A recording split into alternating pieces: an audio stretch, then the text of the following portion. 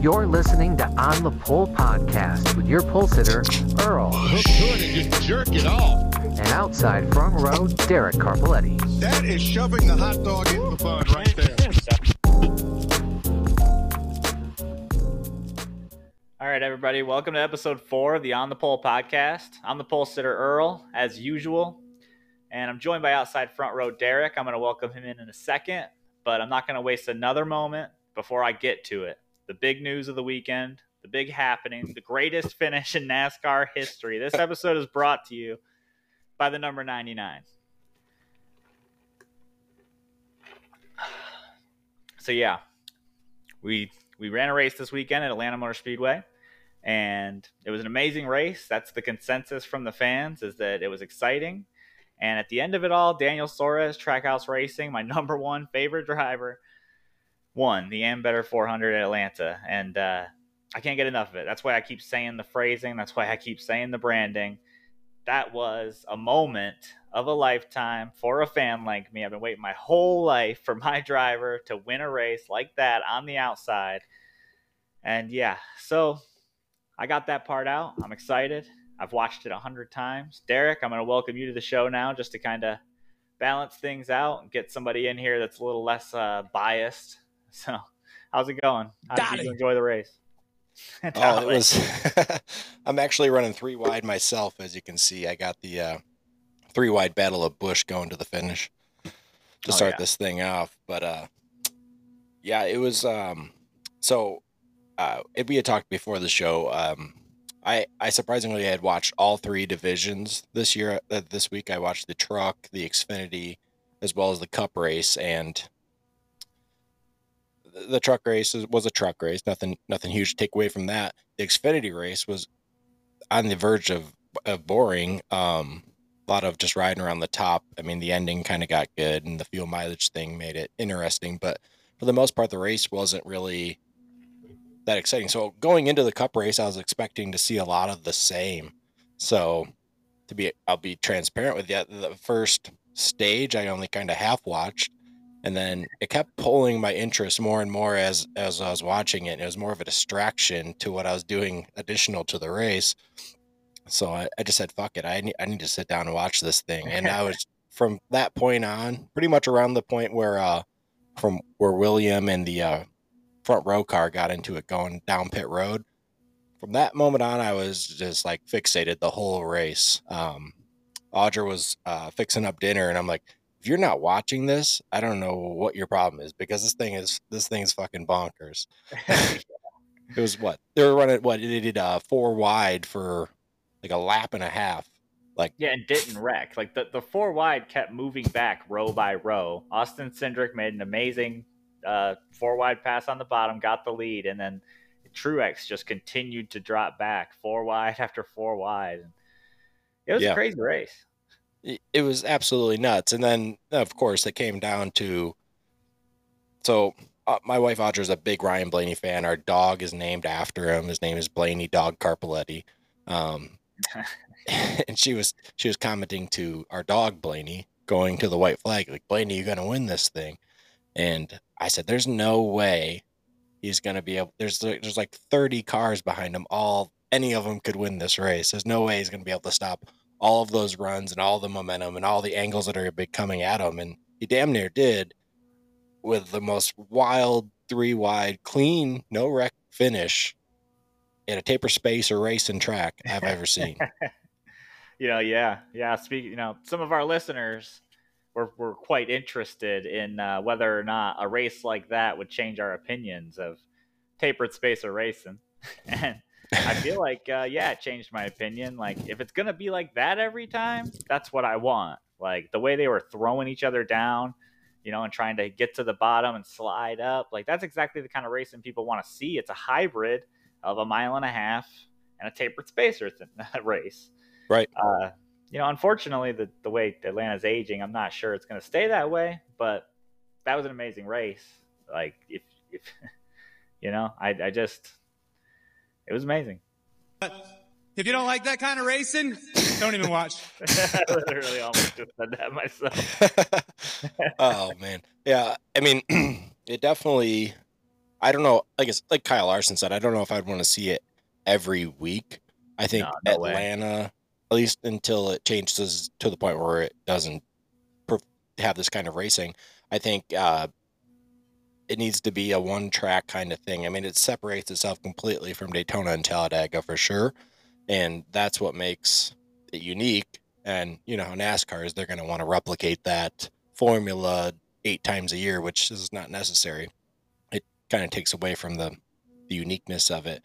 But we had mentioned last week how it'd be awesome if it became like the perfect blend between a taper spacer racing track as well as like the slipping and sliding of a 1.5 mile track. And it couldn't have been much more of a perfect blend than that.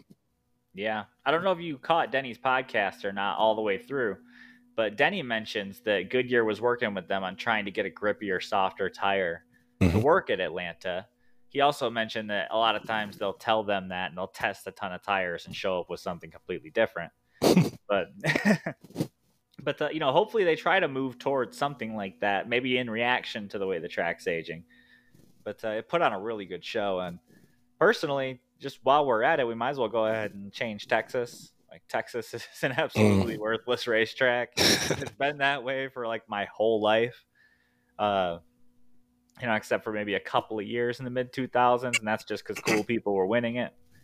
But go ahead and bank Texas. Like, everything's supposed to be bigger in Texas. Why isn't your race a big ass tapered spacer race?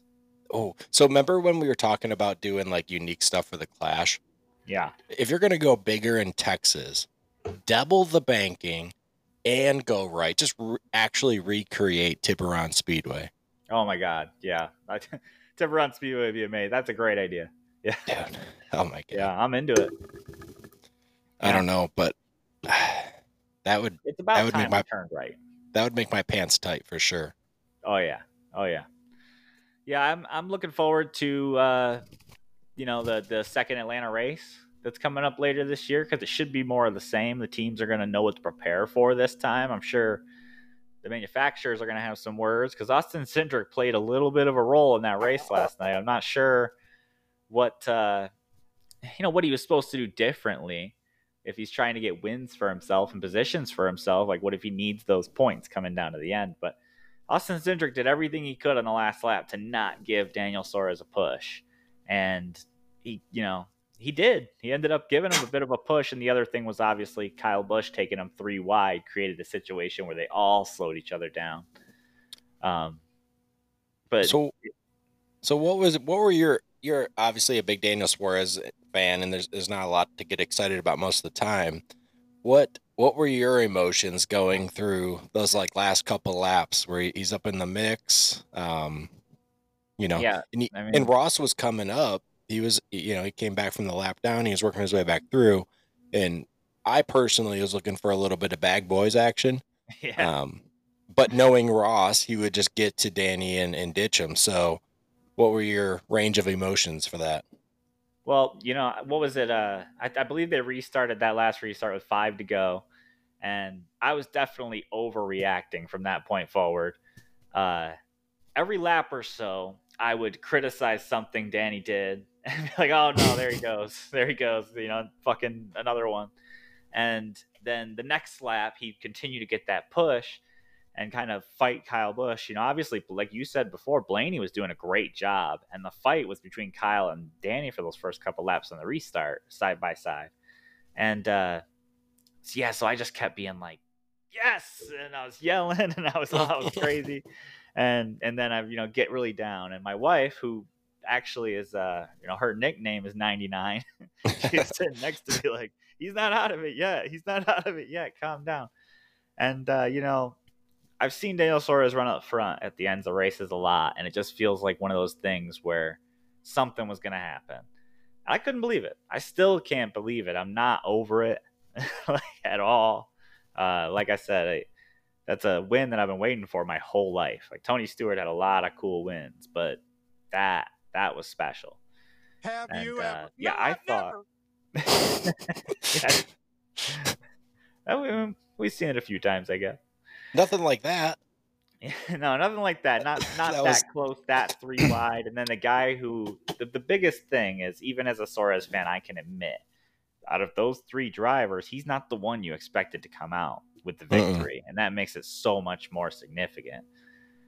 Yeah, look, when they showed the so we were like freaking out trying to figure out who won. At first glance, we thought Blaney got it, but the pylon on the screen said Suarez. And then they went back and showed that slow motion video, and like Blaney's nose creeped into the frame. I'm like, oh, he's definitely got it. But then out of nowhere, the Amigo comes slinging in there right at the very end, and I don't know how he did it, but he did it.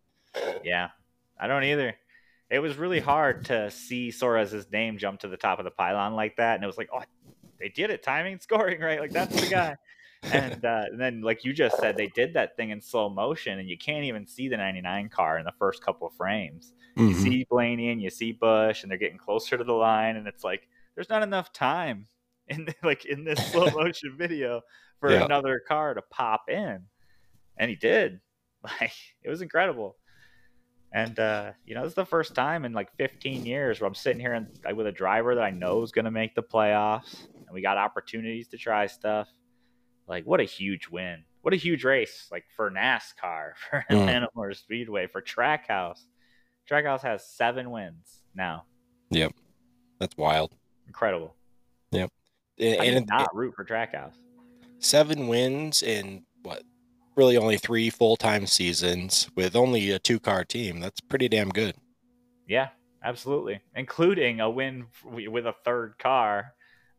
with SVG, which is also, I forgot all about that. Of this decade, of the 2020s decade, and this has been mentioned on Reddit and the teardown and everything else, but 3 of the most significant events in NASCAR, the top 3 of this decade, were Trackhouse racing, with SVG winning Chicago and the Hail Melon, and now the 3 Amigos win. Oh yeah. Yeah, you're right. And I was actually thinking back, like, had we ever really seen a finish like that? And we kind of did, back when they were not doing taper spacer race and they were doing the restrictor plate racing, and they were doing the tandem, and they had that Boyer, Gordon, Johnson weird 6-way going on. Yeah, tandem. I love tandem racing, so I watch that highlight all the time. And I mean, that finish was obviously close. The tandem racing was obviously going to, have a finish like that come down to it. Obviously, it wasn't as close, but that was a crazy, crazy race as well. One thing, we're kind of going to jump into like the drivers we wanted to talk about, but let's talk about a team first. I know we didn't even pre-think this, but I was thinking about it earlier today, and it just came across my mind. How dominant is Richard Childers racing? You mean like in the Xfinity series? I mean across the board. I mean, it wasn't a Richard Childers.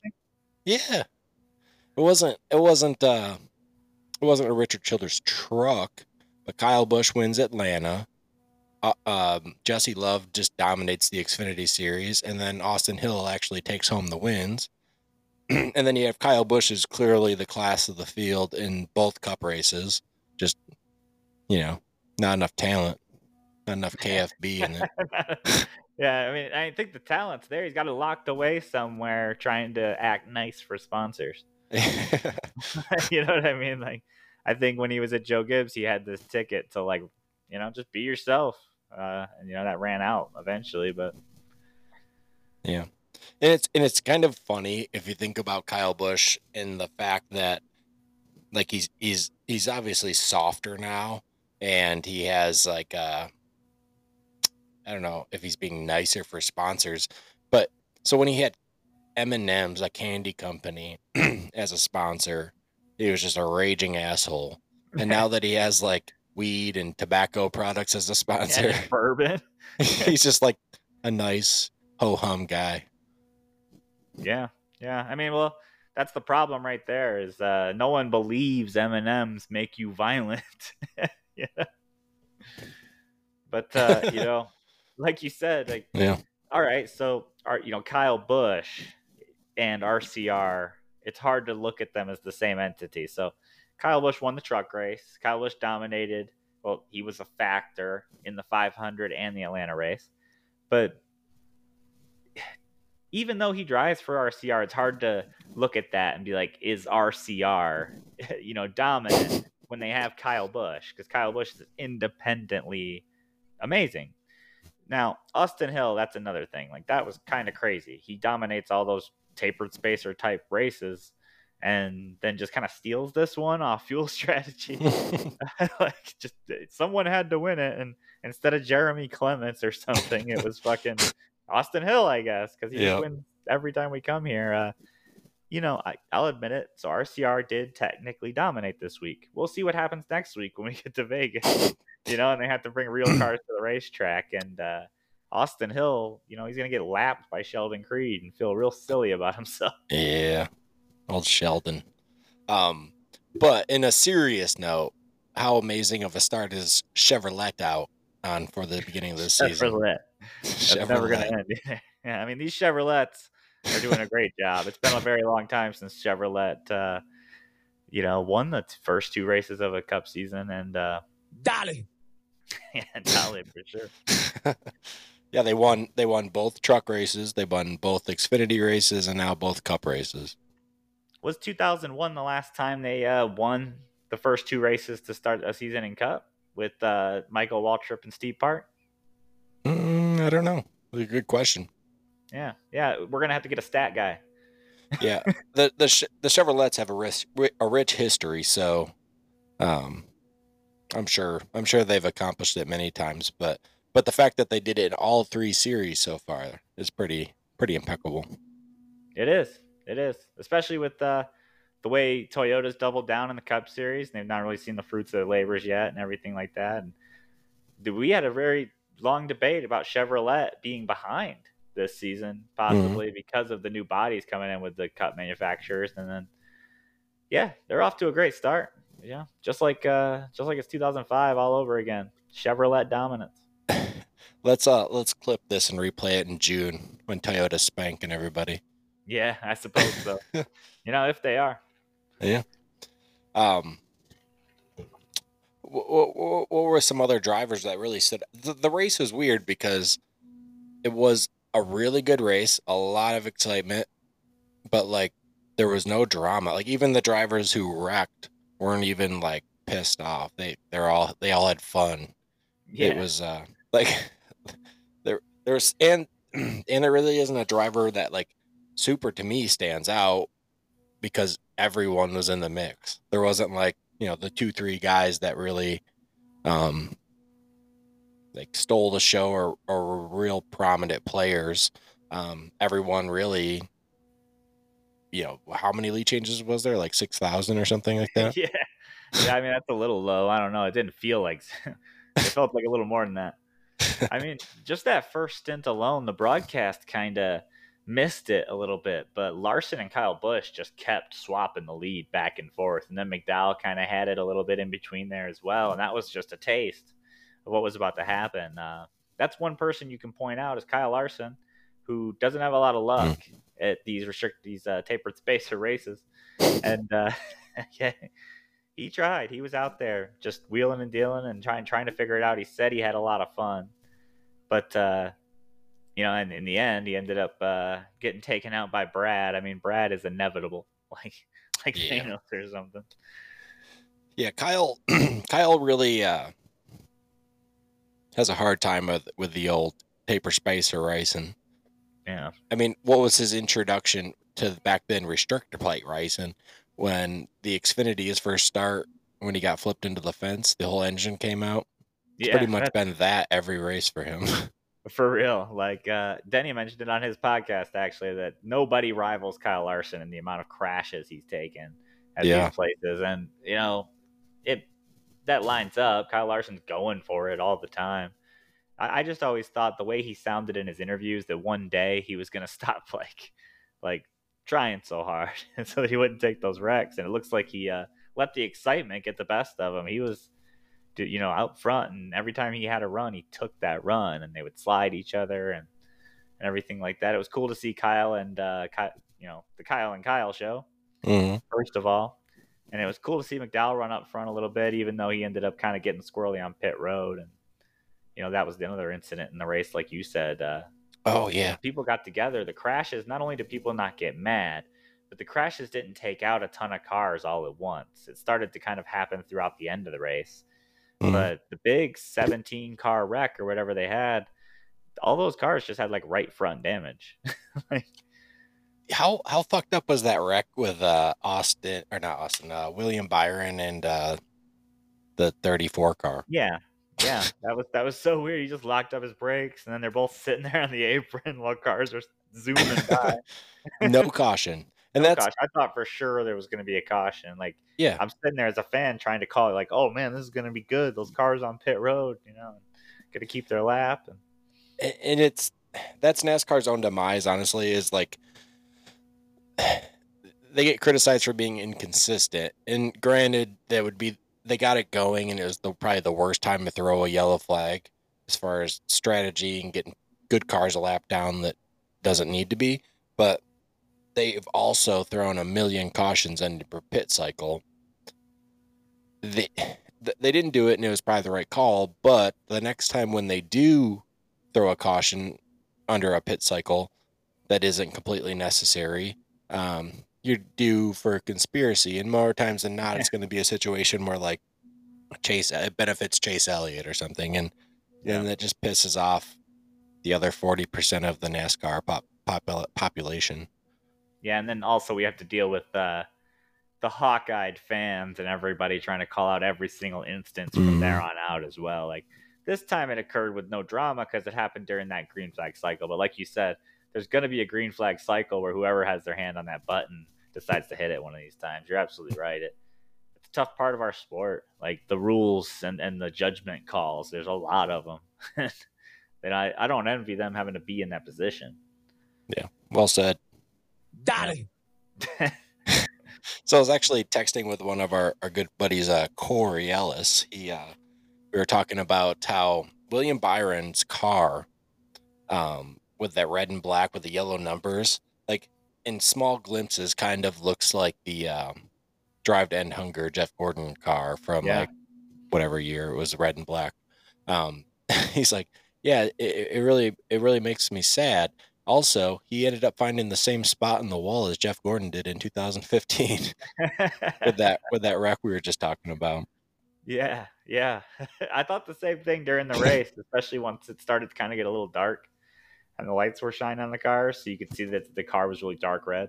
I thought the same thing. It's almost like I love seeing all these Jeff schemes on William Byron's car, but like, when does William Byron get to have his own identity? You know what I mean? He's just like, all right, he has a car like Jeff Gordon, but he looks like Ricky Hendrick. But we swear we just found him on iRacing. Don't worry about it. You know what I mean? So that whole pit road thing that caused that wreck and almost like 5 or 6 other wrecks, I missed why it was happening. But so there's 2 different pit road speeds. Is that what I was gathering? Well, under green and under it's kind of confusing in a sense. I believe it was the under green flag pit stops. The commitment cone was on the back stretch. So you weren't trying to dive out of turn 3 and 4 to get on pit road like normal. You had to enter back, kind of similar to how Phoenix is, where it's back off the back stretch. And so under green flag conditions, they made it 90 miles per hour on the apron. That way you wouldn't be going 45 in traffic. So it's 90 on the apron, and then when you get to actual pit road, it was like 55 or 45 miles per hour or whatever. But yeah, a bunch of drivers in a row like didn't know that and jumped on the apron and got down on pit road, and then the people behind them were like, whoa, it's 90. And I had to step, but Denny was one of them, and I believe Ross actually was another one. Or no, I think Ross is the one who had to dive and miss Denny. Right. Yeah. Yeah, and I didn't know that either. They probably explained it in pre-race or something, but yeah, I was like, what the hell is going on? Why is there such a variant in speed and pit road entry? Yeah, I believe Mike Joy brought it up during the last the last pit cycle in between the stages or whatever, and then it just so happened that they had a green flag pit stop during that next run. And yeah.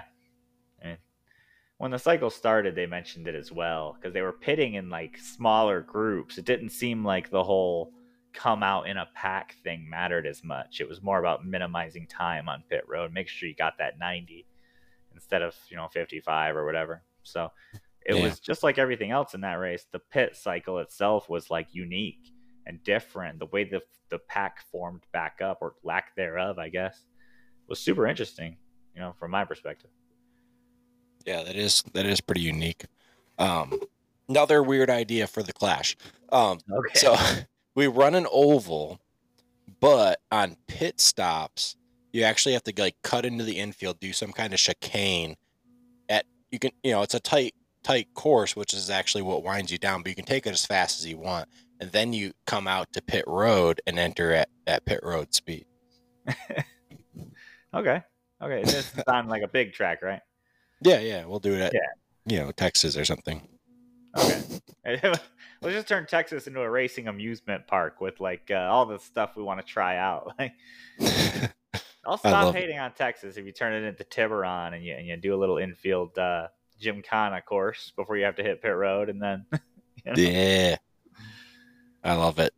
Yeah, I don't know, any idea for the Clash is better than not admitting that the Coliseum is like, the Coliseum was cool aesthetically. Yeah, and the racing isn't that good. I'm glad we did it, but let's not keep doing it. Let's race backwards and figure eight and do all sorts of crazy shit. Yeah, I feel like the Clash, let's just go fucking wild. It's called the Clash. Like, there should be some clashing as well. They should just make it a go-kart race.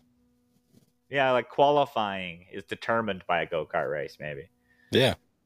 All right, we'll get off the Clash. I love the This Clash. could be a 3-hour conversation of nonsense. Yeah, you're right. I do have a question for you. All right. I didn't watch the pre-race show, admittedly. I'm a shitty NASCAR fan. Instead, I spent my NASCAR time watching a horrible broadcast of the truck race. Yeah. But you had messaged me and said something happened to Joey Logano and gloves. Can you give me some insight? Yeah, so it happened. I found out in a weird order when that all went down. Was the first thing I saw was that he got his gloves taken. They were illegal, but that it was just because they had expired EFI regulations. I don't know what that acronym stands for, but there's safety on everything. That's the safety for the gloves. And then like 10 minutes after that, you find out that the gloves had webbing inside the fingers. Webbing? Yeah, webbing. Like fucking Spider-Man? Like Spider-Man, yeah. I mean, Joey Logano, like, he's as versatile as sliced bread. So, so he had some webbing in his gloves. So when he puts his hand up against the window net, like they do, they, like, not like Spider-Man, but like this, So he had to block the air. And apparently, I'm not really a believer in this, but apparently blocking the air with your hand is a speed advantage, at least in qualifying. And they, penalty right there. Just random glove penalty. You gotta watch out for those glove penalties.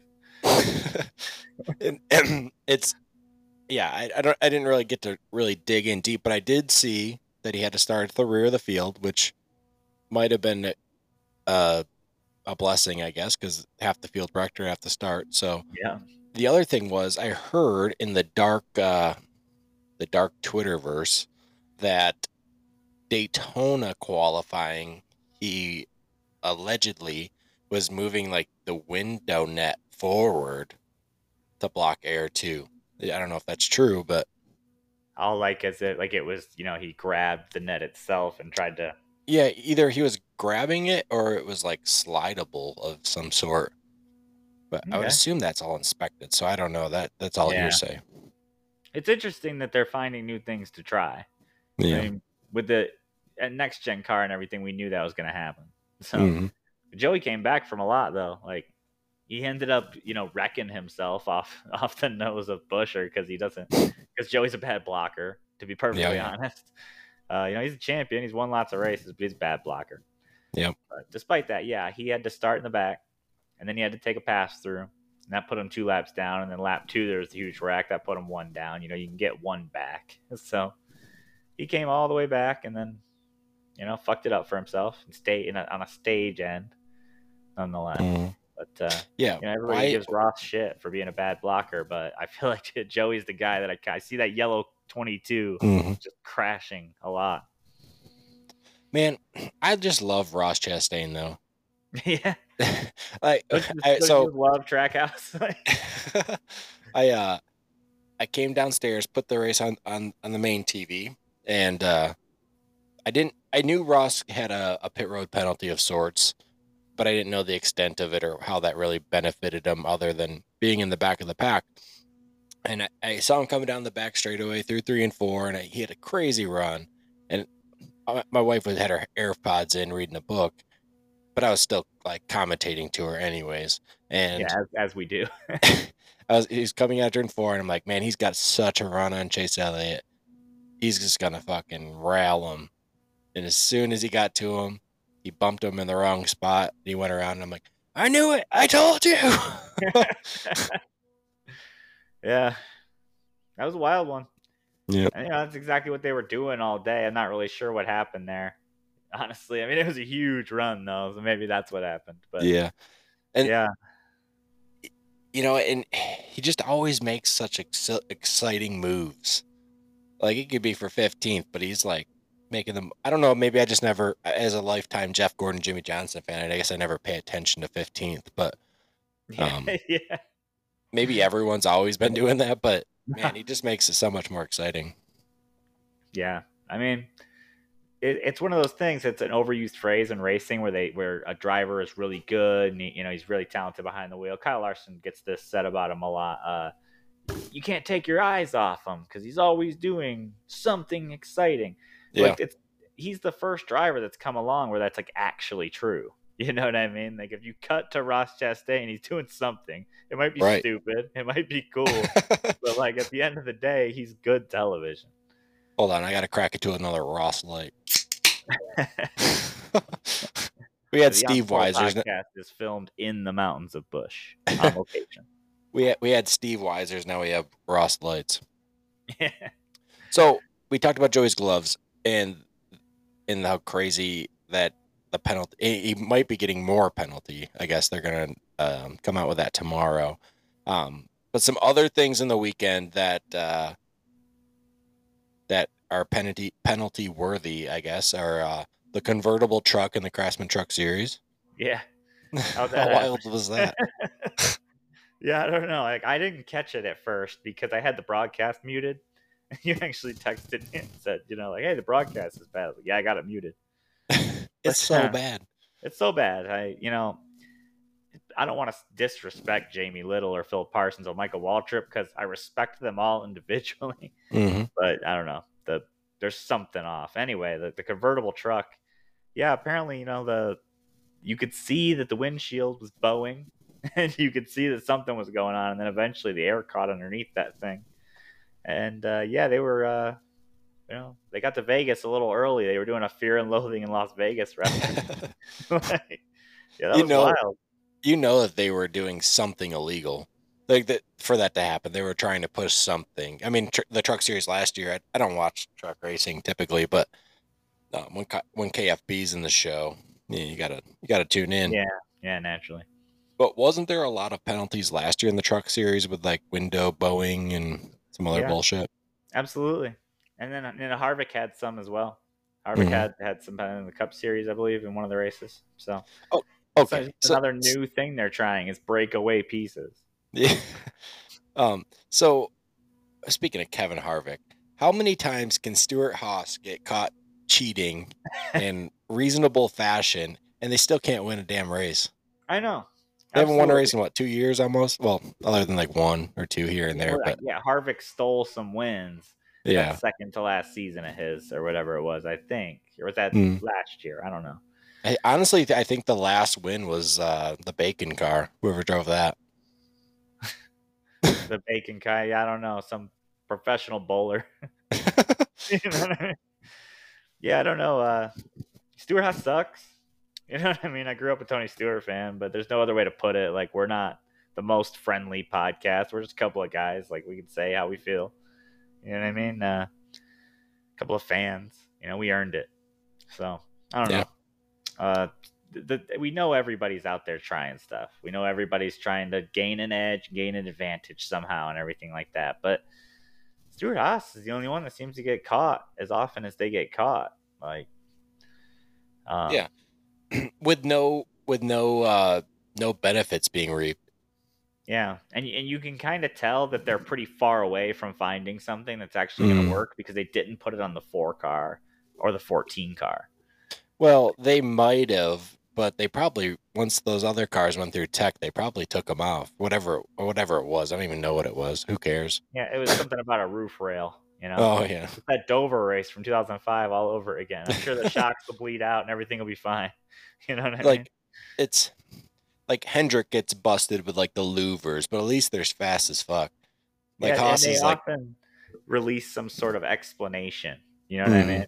And they'll be like, "Well, we thought just we asked NASCAR, they didn't open our email." You know, like, I don't know. And Stewart-Haas, and they cheat all the time, which I'm sure everyone does to an extent, but they never show any more speed from it. Like, how far off are they if they're cheating and still run 28th every week? For real. Yeah, I don't get it at all.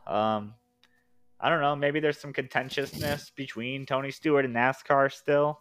You know, there had to be repercussions for talking so much shit every time you got out of a car.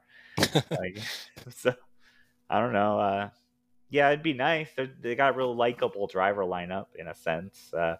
But at the same time, there's not a driver on that lineup that I say can just, other than Josh Berry, maybe it's going to be a future Cup champion or even win multiple races or anything like that. That they all seem like the kind of guys that are going to steal a cup. It's like they got 4 Eric Almirola's. You know what I mean? I don't know. That's not good. No, I mean, he's solid, but you got to have one Kevin Harvick at least. You know what I mean? Yeah. I don't know. Yeah. I feel like if they're going to have anyone who prevails throughout the year, I feel like it will be Josh Berry. I feel like he's the only one with any kind of actual potential they all have potential, but I feel like he's the only one who's going to really stand out above the rest of the other team drivers. Yeah, I agree.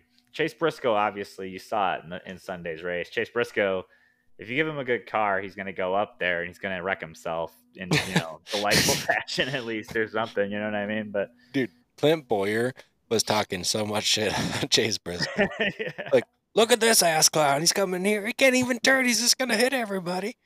He did that for about. If I was driving that car, I would be doing a much better job.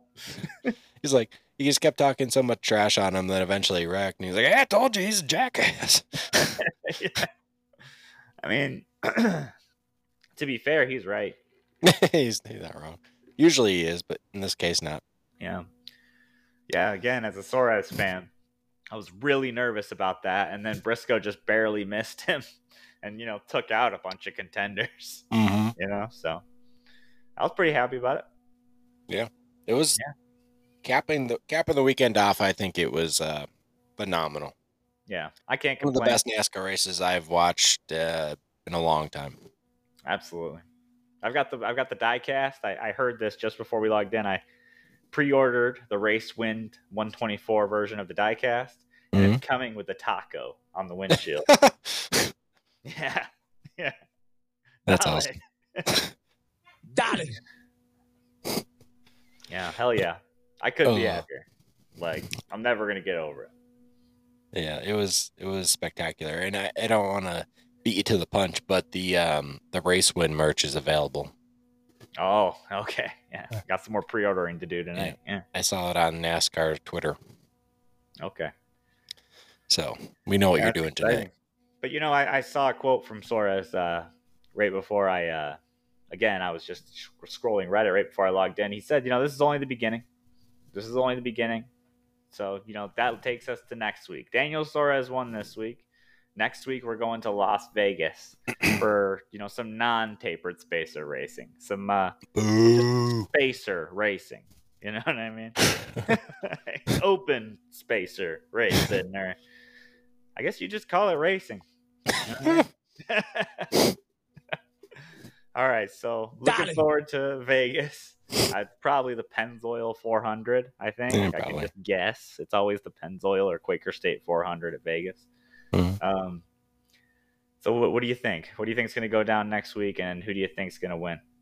Well, I think you're going to have some good old-fashioned 1.5 comers and goers. No more sucker holes. Yeah. No more bumping and grinding.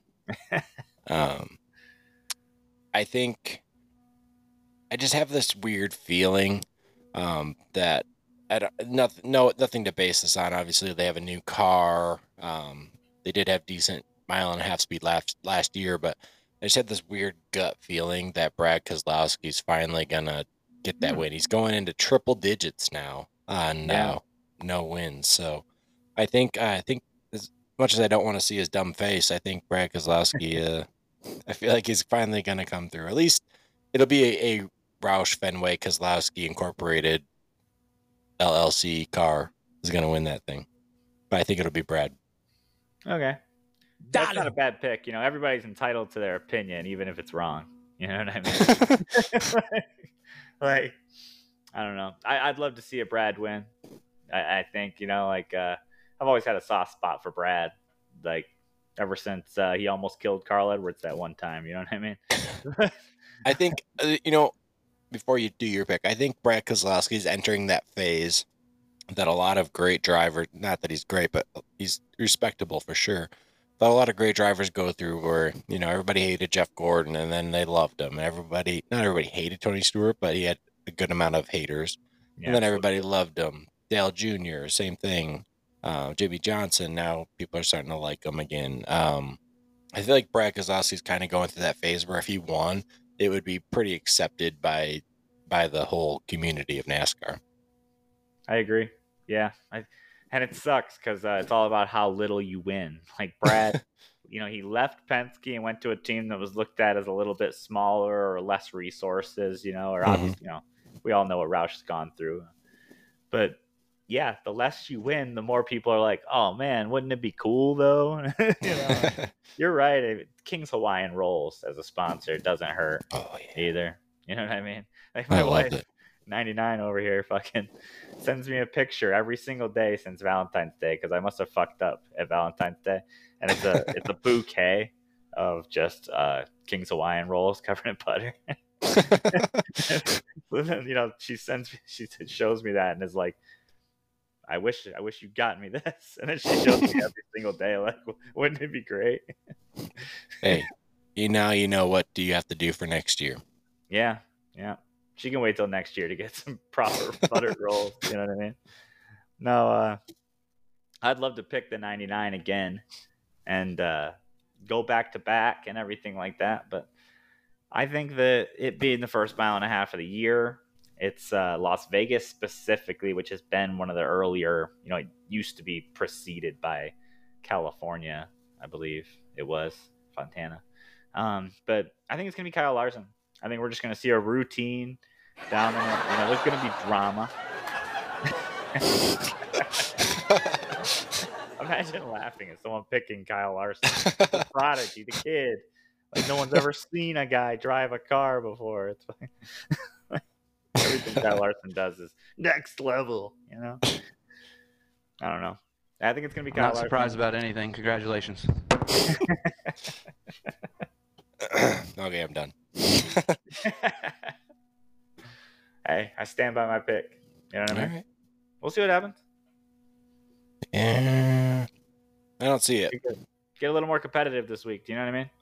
Yeah, I don't think you're right, but it's weird we picked Brad and Larson. They're the ones, they were both involved in that wreck, trying to work together in Atlanta. I had a feeling, you know. We're just gonna head into our new game now.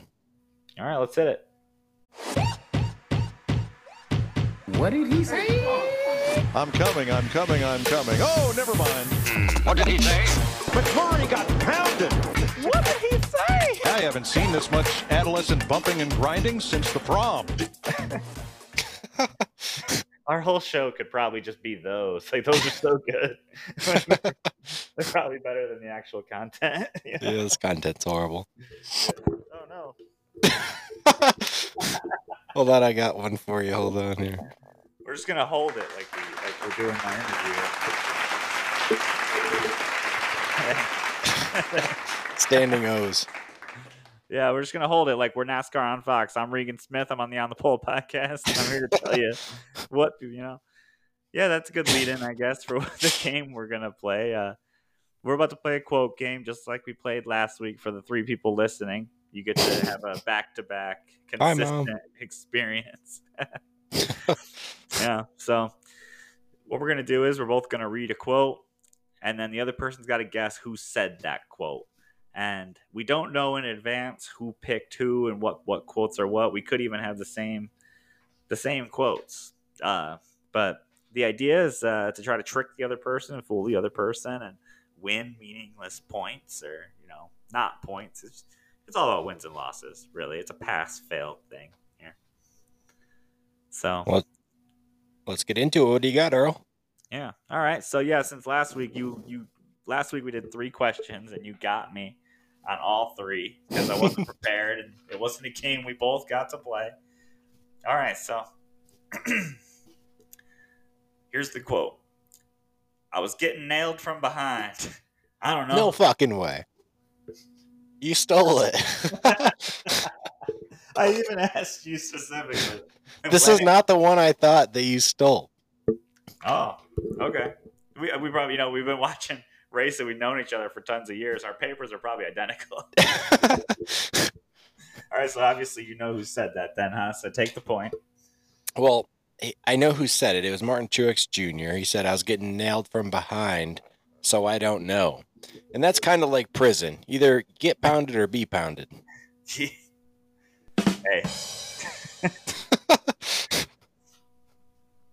Yeah, I don't know.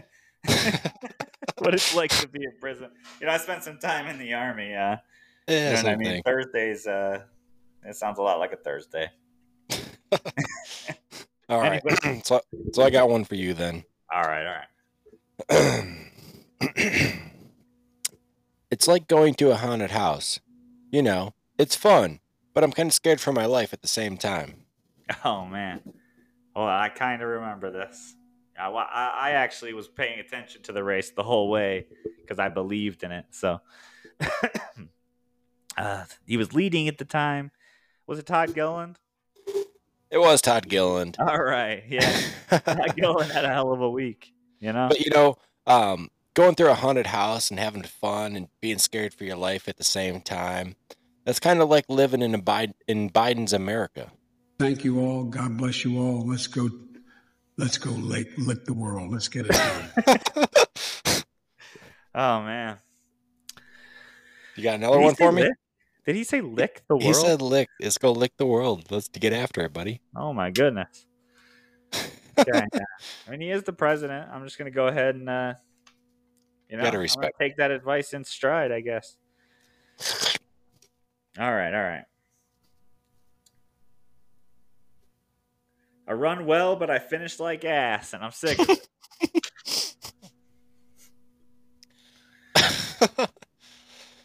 All right.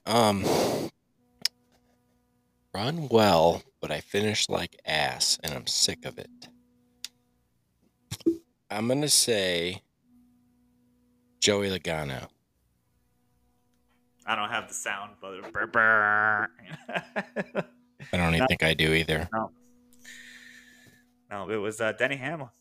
Denny Hamlin. I heard the lead on that one because all of my preparation for this podcast came from Denny Hamlin's podcast. We're just riding the coattails. Yeah, I mean, hey, it's good. It's not going to get us a championship or anything like that, but we might be a respectable, week to week podcast. But Denny Hamlin, he may run like ass, but isn't he the one who licks ass? Yeah, he's just doing what the nation asked him.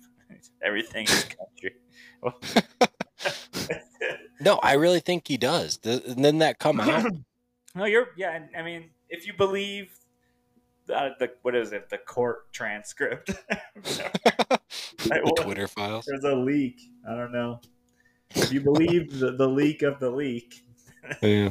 And yeah. He ended up getting engaged to that woman after all that. Yeah. Yeah. Dale.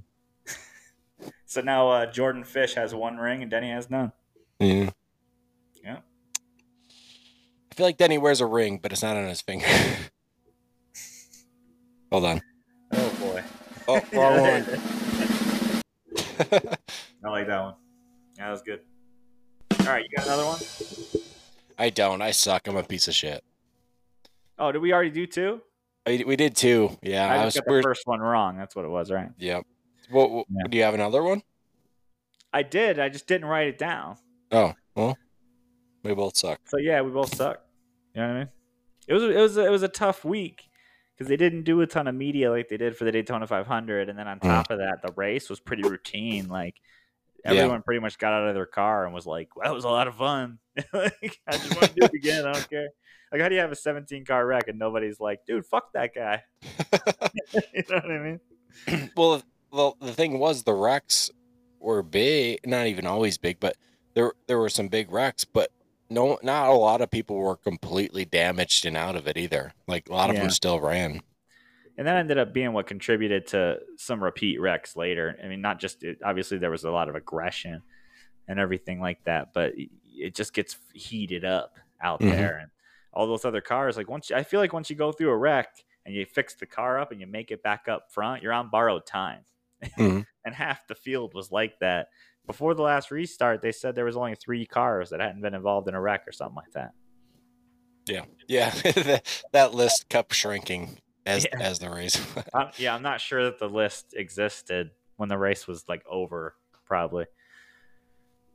So all in all, tapered spacer racing 2 weeks in a row.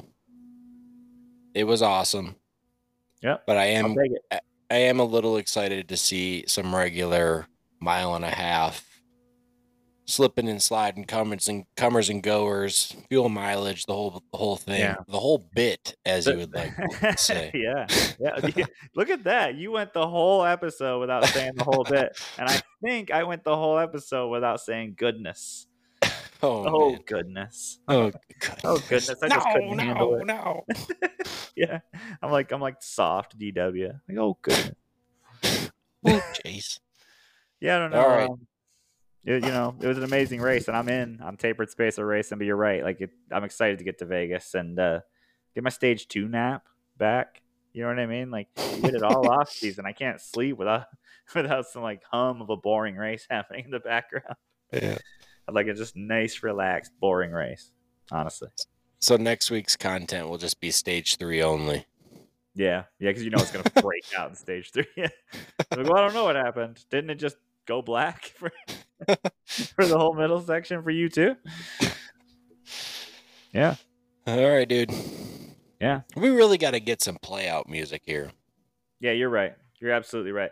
And I want it to be similar to somebody saying, like, you can't use our podcast without the express written consent of like, that's good.